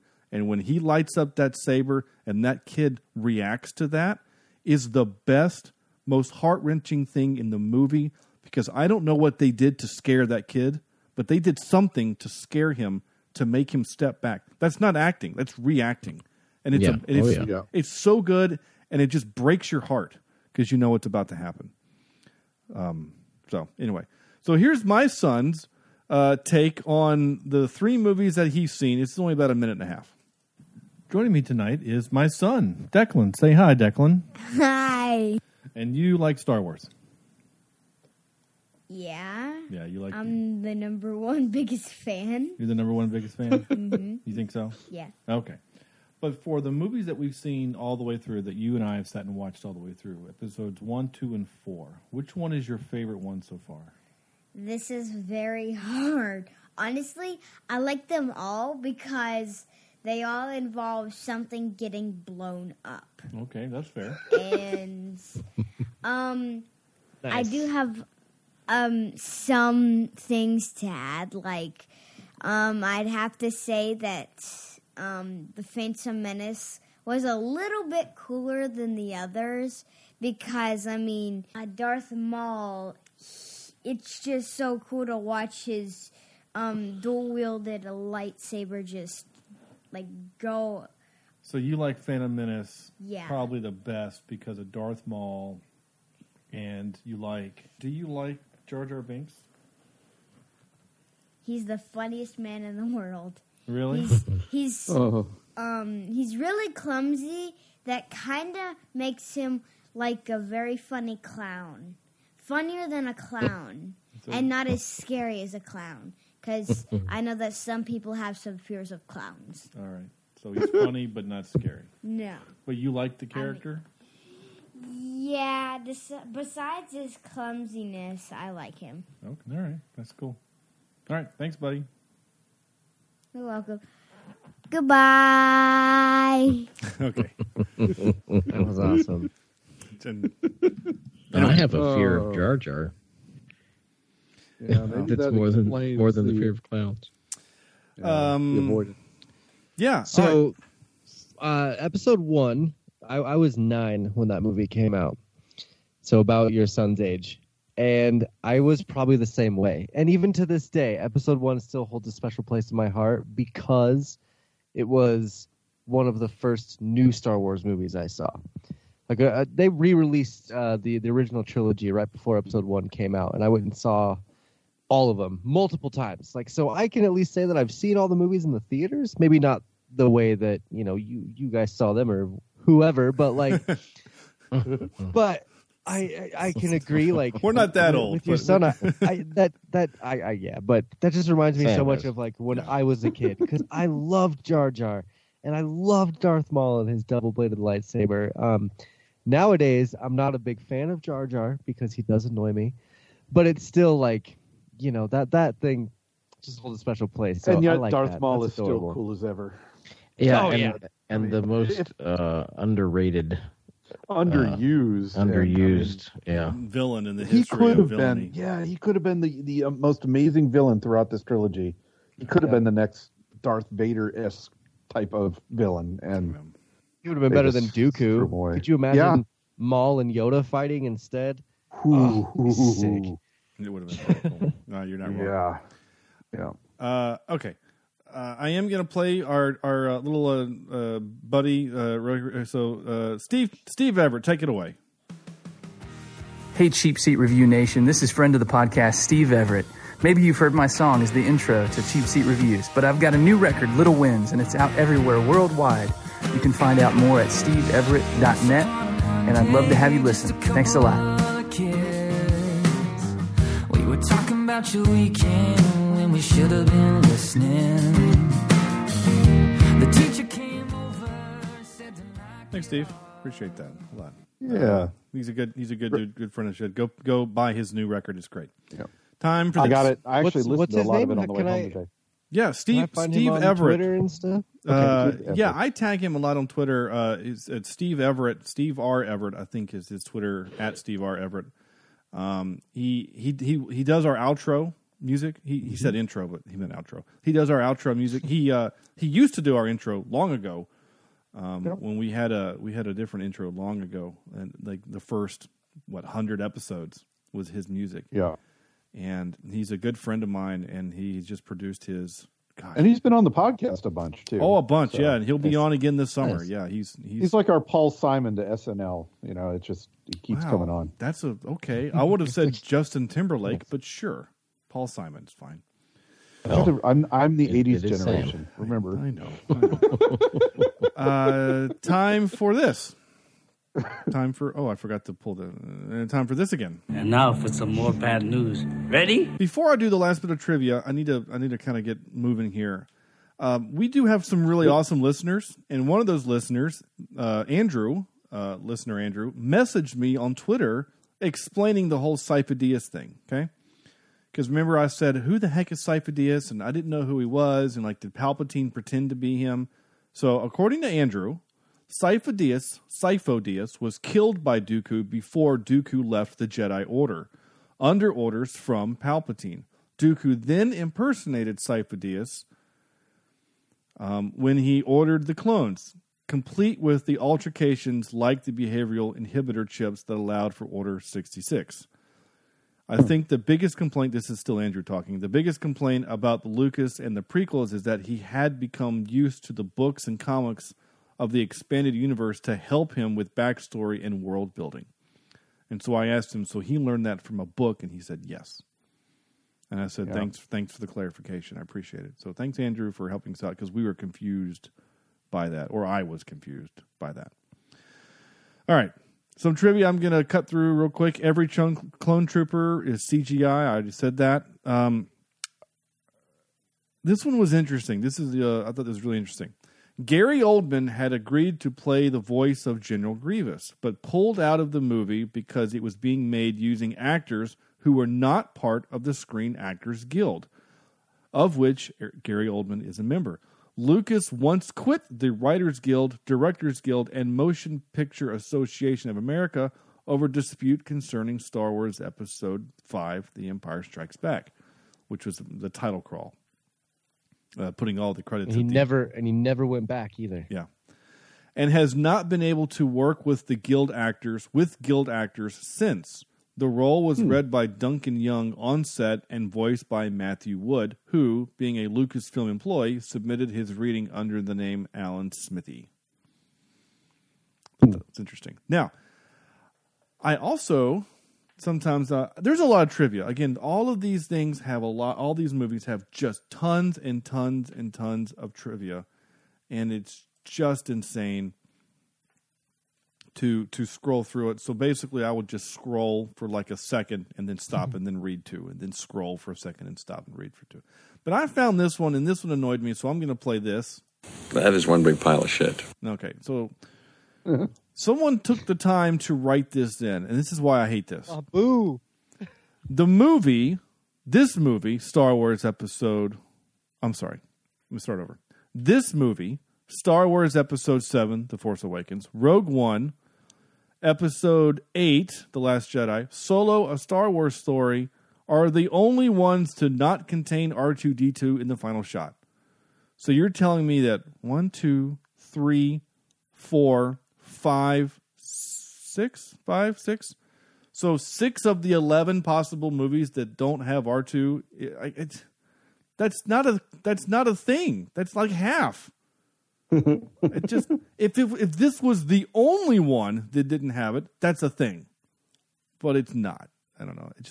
I think that's. I think it was before, right? So if with just episodes 1 through 6, it would have been the only one. Okay, so yeah, that was cool. Like 10, 15 years ago. You're right. You're right. So this movie. So if you take away The Force Awakens, The Last Jedi, Solo, and all Rogue the new One, ones, basically. Yeah, basically everything except the very last one, episode 9. So you're right. Okay. Between 1 through 6, this is the only one that doesn't end. Okay, that's kind of a neat distinction. But when you have to add in 11 qualifiers, it loses its coolness. All right. Basically, if you take out all the other movies except episodes 1 through 6, you have a masterpiece. That's pretty much what we're I wouldn't say that. If you take away all of the other ones except Rogue One, 4, 5, and 6, it's a really great story. There you go. How's that? There you go. Yeah. Rogue One is like The Hobbit to the. Actually, well, Hobbit book. The movies are not great. The book, yeah. I mean, it's correct. like Yes. No, that's what I mean. Yeah, I'm sorry. please. I should have clarified. God, those movies were so bad. They're weirdly bad. But it's also like Trek fans saying all Trek is great except the odd movies. It's just everyone. Which is false. Come on now. Star Trek 9 was awesome. the new one? No, Star Trek 9 is Insurrection. Isn't it? Oh, that one was great too. It's not great. Not great. Those Trekkies, they're so picky. I about love their Trek. movies. I'm like a us Star Wars fans. We love all of our movies, all of our properties. Never complained about one of them. Not one time. Oh my gosh. That's too funny. All right, time for this. Excuse me while I whip this out. So we're going to try to cook through this a little bit too as well. Top 3, we decided to continue for the last 2 episodes and just say, what would be 3 things you would change, fix, improve, alter from this movie? And Josh, can I let you go first? Sure. Okay. I would want a little more explanation about Grievous. Okay. I feel like he was, especially without the Clone Wars. Yeah. I love him as a villain. I think he was one of the cooler, with the 4 lightsabers and the I've been trained in your Jedi arts and like all that cool stuff. Which just apparently means just spinning your wrists. Well, that means that's a lot more though, because doing that throws Obi-Wan off balance. That's why he loses his balance. Because he's like, oh, what's happening right now? And so he Grievous, that's how he kills all the Jedi, because he catches them all off balance by doing that. And then he kills them. But I digress. Anyway, I would just like to see more of his backstory. Or just get rid of him in general. He didn't serve a lot of a purpose, I guess. He was... I don't know, man. You see him and you're like, oh, this guy coughs a lot and he's supposed to be some badass, and Obi-Wan Kenobi's just going to take him out immediately. And again, should have kept Darth Maul for all of them. Agree on that. There we go. Yeah, okay. I'll change that up a little bit. I'll say replace Grievous with Darth Maul. That'll work. It's not a bad idea. Bring him back as the surprise. Oh, crap. Now he's got mechanical legs. Right. Yeah. Right. Yeah, exactly. Yep. Sam. All right. Oh, I'm sorry. Was that your 3? I'm sorry, Josh. I mean, was that? Oh no, there's not a lot else I would change in this, to be honest with you. Okay, that's fine. I really like this movie. That's fine. It's fun. My thing, change the acting. Do a couple more takes. Let's make this better. But my biggest thing that would make it interesting is bring the war to Coruscant. Because if you think the city planet, is it ever affected by the war? Sort of. In the Clone Wars, it is a little bit, but not in the movies. No, except for the opening scene. I was going to say the battle above Coruscant when the ship crashes into a ton of stuff. Oh no, I guess it lands on a runway, huh? And just breaks. I mean, part of it breaks off. We don't know where the ass end of it goes, but yeah. Even in this movie, they're still just wandering around like nothing's really going on.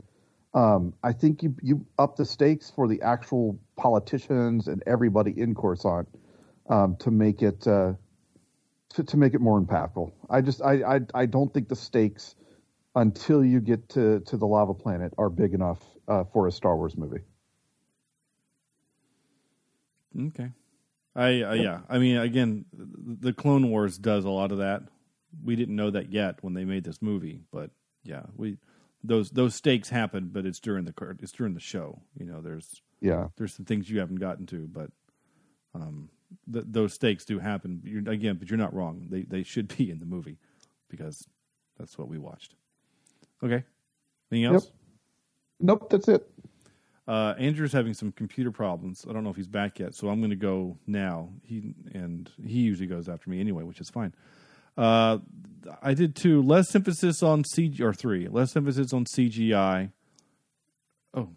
This is one of the main reasons why George Miller made Mad Max Fury Road all practical, is because of movies like this. I know we already talked about why they do it this way. I just think let's make a little bit less, but it needs to be fantastical, so that's fine. I also wrote Anakin seems too willing to kill all his friends. I think that I know he has to. It just felt too. It felt soon. It felt that too that soon. escalated quickly. Or it felt like he wasn't. It wasn't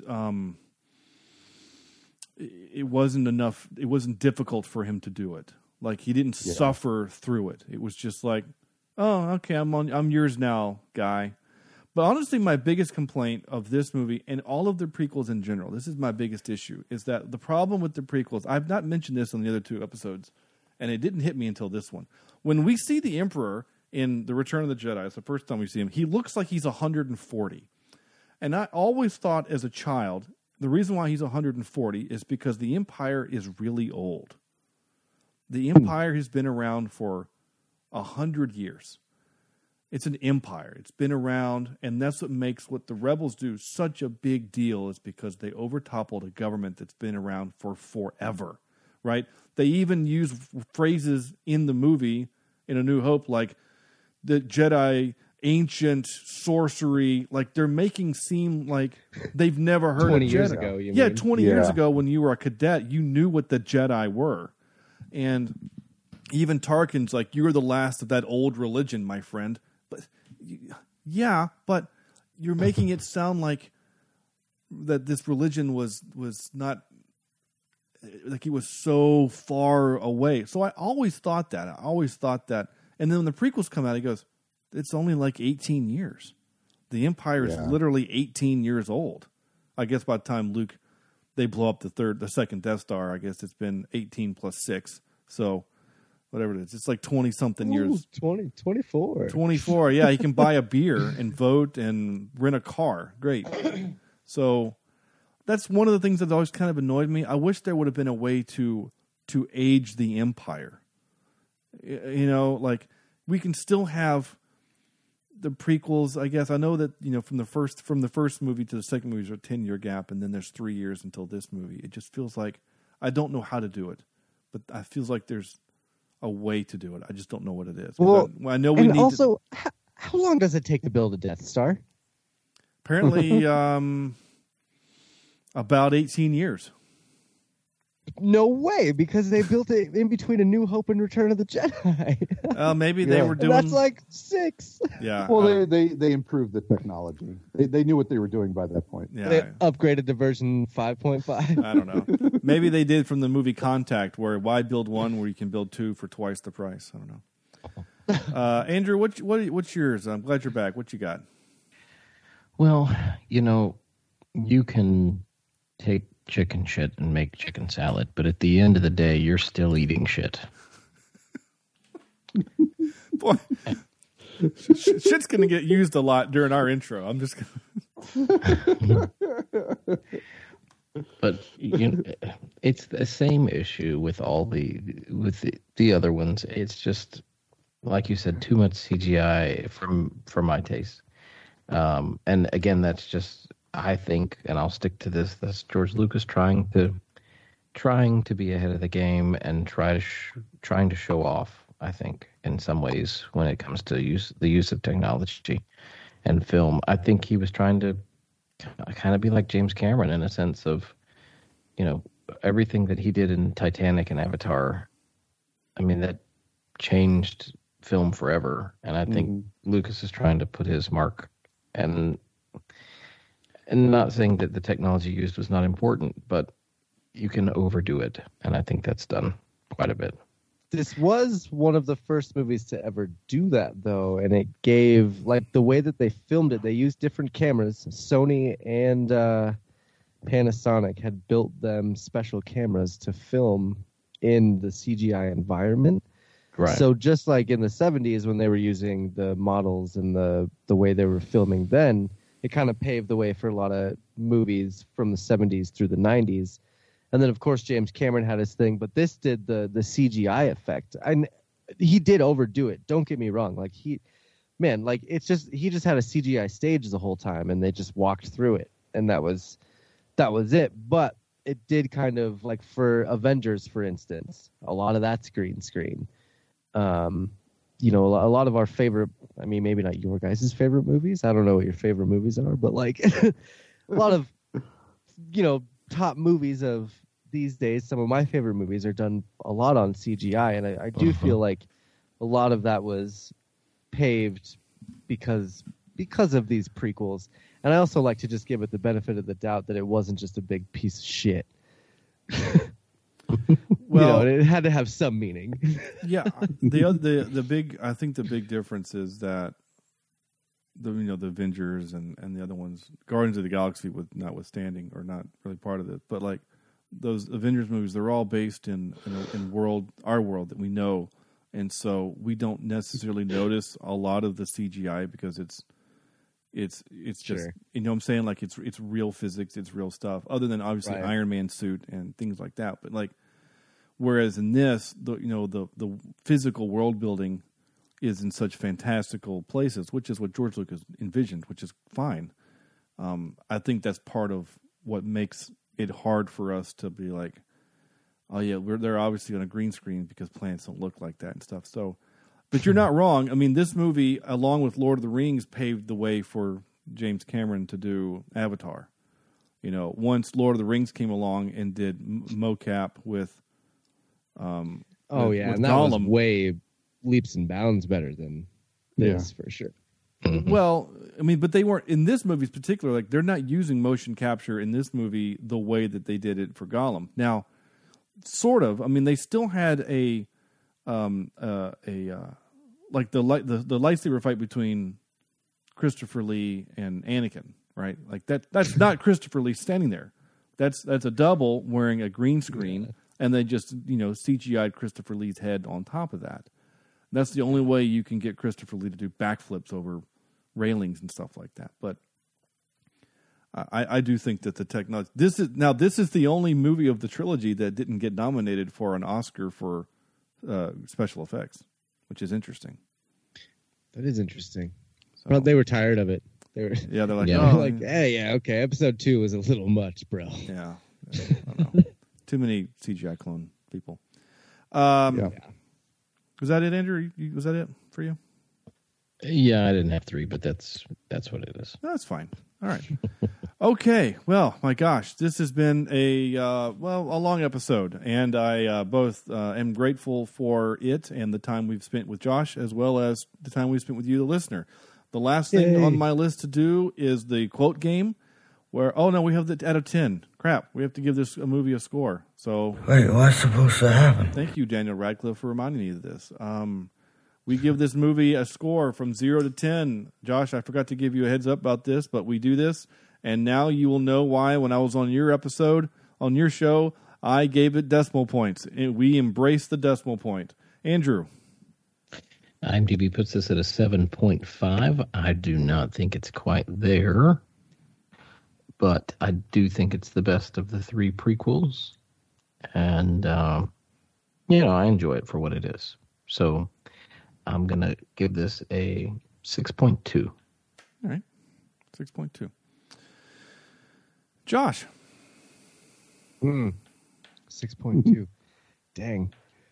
I see. So, because I love all the Star Wars movies. Like, I grew up on them. They're my favorites. So, number 10, like I rate Return of the Jedi 10. That's my 10, right? And so Revenge of the Sith is 9.5 for me. And then it just goes down from there. That's fine. So I would give this a 9.5. And look, we have all said, I mean, we all have those nostalgia movies and those things that we know that aren't great, but we still love them, and there's nothing wrong with that. I mean, Star Trek Generations is not a good movie, but I love it because it was the first film my dad took me to see in the theater, so I have an emotional connection to that bad movie. And if we ever reviewed it for the podcast, I would spend an hour and a half saying how bad of a movie it is, and I'd still give it an 8. because I love it. Sam. Yeah. What did I give Phantom? Do you have that? Phantom Menace, you gave it a 3. All right. This one, I'll give it a 4.5 out of 10. Nice. Well, I mean, it is the best out of the 3 prequels. So, and it gets really close to being rewatchable without hating it. And the other 2, I cannot watch without hating them, especially the second one. You just put it on mute, man. Watch it in the background. And then when you get to that point where they're fighting, that's when you unmute it. You're like, oh, this is the best part. This is good. Yeah, maybe that's good. That's a good point. And just kind of mouth over what they're saying. Make up my own dialogue. Ooh, exactly. Sometimes that's to Mystery Science Theater. That is sometimes the best thing to do. It does sound fun. I gave Phantom a 5. I gave Attack of the Clones a 5.1. I think this movie is better than both of those, and I think it's a better film. It's a better storytelling, and not just because it's more violent. Oh, I didn't even get to mention the fact that there is a version of this movie that's rated R that George Lucas filmed. Where I want to see that. Order 66 gets way more violent. Way more violent. It shows Anakin's just throwing children in the air and slicing them. If you go back and watch the hologram where it shows Anakin, you see him like basically throat cut a Jedi. They filmed that. That's how they got that footage. And it actually does show him cutting down children. It shows some of the other, Master Kun, the Plo Koon. He's the guy with the weird face apparatus that gets shot down at the end. It shows him like crash landing and then the troopers coming back and like finishing him off. And like he basically made a rated R Star Wars, and he had to cut a lot of it out because he was going to get a rated R rating. So that's why he had to cut it. Mm-hmm. With all that being said, I would love that. I don't necessarily know if I want to see a what's the director, Inglourious Basterds. Quentin thank you, exactly. I don't want to see a Tarantino version of Star Wars. I just don't. I kind of like a Tarantino version of Star Trek. Yeah, I definitely don't want to see that. Can I ask you guys one question? You may. Since this movie was rated PG-13, you are allotted one F-bomb in a PG-13 movie. Yeah. Where would you put it in episode 3? It would have to be Sam Jackson. It has to be him, right? Yes. He's too dangerous to be left alive. This mother effer needs to die. It has to be there, right? Has to be, yeah. Or as he's falling to his death, that's the only way it works, I think. Yeah. I also think, though... I always like to, if he would just look at Anakin and be like, "Sit your ass down, mother effer." Yeah, something like that. No, you're not wrong. I do think though that it would 100% take me out of the universe, out of that galaxy, if they dropped an F-bomb. If they would have said GD or even shit or something. Like, I just think that those are such weird things that we say. Oh yeah. So, and they sneak those other kind of words in every now and then. They'll say stuff like that. Nerf herder. Yeah, stuff like that. You're not wrong. I'm going to give it. I haven't given it a score. I'm giving it a 6.5. Oops, I didn't type. Why didn't it type? 6.5. There we go. There we go. Yeah, that gives it a 6.675. I think that's fine. So we went from 4.85, 3.75 to 6.67. I think that's all right. Personally. Gosh, man, I'm tired. This has been a long episode. This has been a lot of fun. Josh, thank you so much. Where can people find all about you and your podcasts? Oh, my goodness. There are too many plugs, so I'm just going to go with a couple. You can find me on Twitter at TwistMyArmcast. That's where I do a lot of my social medias. Facebook, just search Twist My Arm Podcast. And you can find everything at one centralized location, twistmyarmpodcast.com. One thing I do want to mention is the PodCon 21. We're doing a bit of a podcast convention in August. A bunch of different podcasters getting together, kind of doing workshops of sorts. I think you were going to get involved, Sean. Was that correct? Are you going to do that at all? Yeah. I can't remember if you were or not. No. I'm involved. However you need me to be involved. I think. Okay. I think I offered. He's going to be handing out badges at the front door. Yeah, of a digital. Yeah, that's actually a good idea. Hell yeah! But it's completely free, so anyone who wants to hang out and join us can come do that. All the information is at our website, twistmyarmpodcast.com, and you can sign up there. And that's about all. That's about all I got. So I know that Jesse was on with Digital Dissection podcast. Jesse and Ricky were both and Ricky. I couldn't remember if it was you or Ricky. So they did. Digital Dissection is doing a 3-part episode series on Firefly.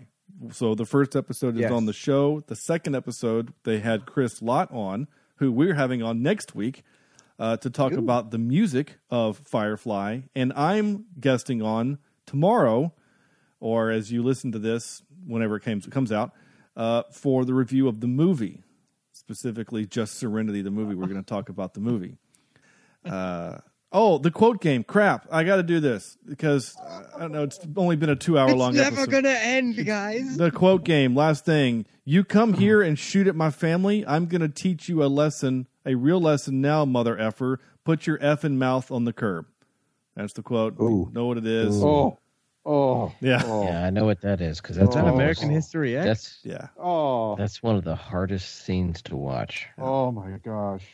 Did I just ruin something? I'm sorry. No, it's fine. The guests get to participate. It's just a game we play for the listeners. They seem to enjoy it. At least you can rooster tail it. I don't care. Our website is cheap. So what to edit? Yeah, I already got one F-bomb I got to edit. I'm not going to edit anything else. Visit our website, cheapseatreviews.libsyn.com. Facebook is Cheap Seat Reviews. At Cheap Seat Cast is our Twitter. cheapseatreviews@gmail.com. I don't know why I even say that anymore, but if you want to send us an email, you can. Be like the people from 2014 and actually send us emails and send us one. That'd be great. But really, Twitter and Facebook are the easiest way to get a hold of us. Or send us a snap. Or what? A snap? Sure. Send Andrew a snap of something inappropriate. That'd be great. And that's going to do it. So on behalf of Josh, Sam, Andrew, this is Sean saying thank you guys so much for listening. We'll see you next week for Ready Player One. Next week. Ready Player One. We'll see you next week.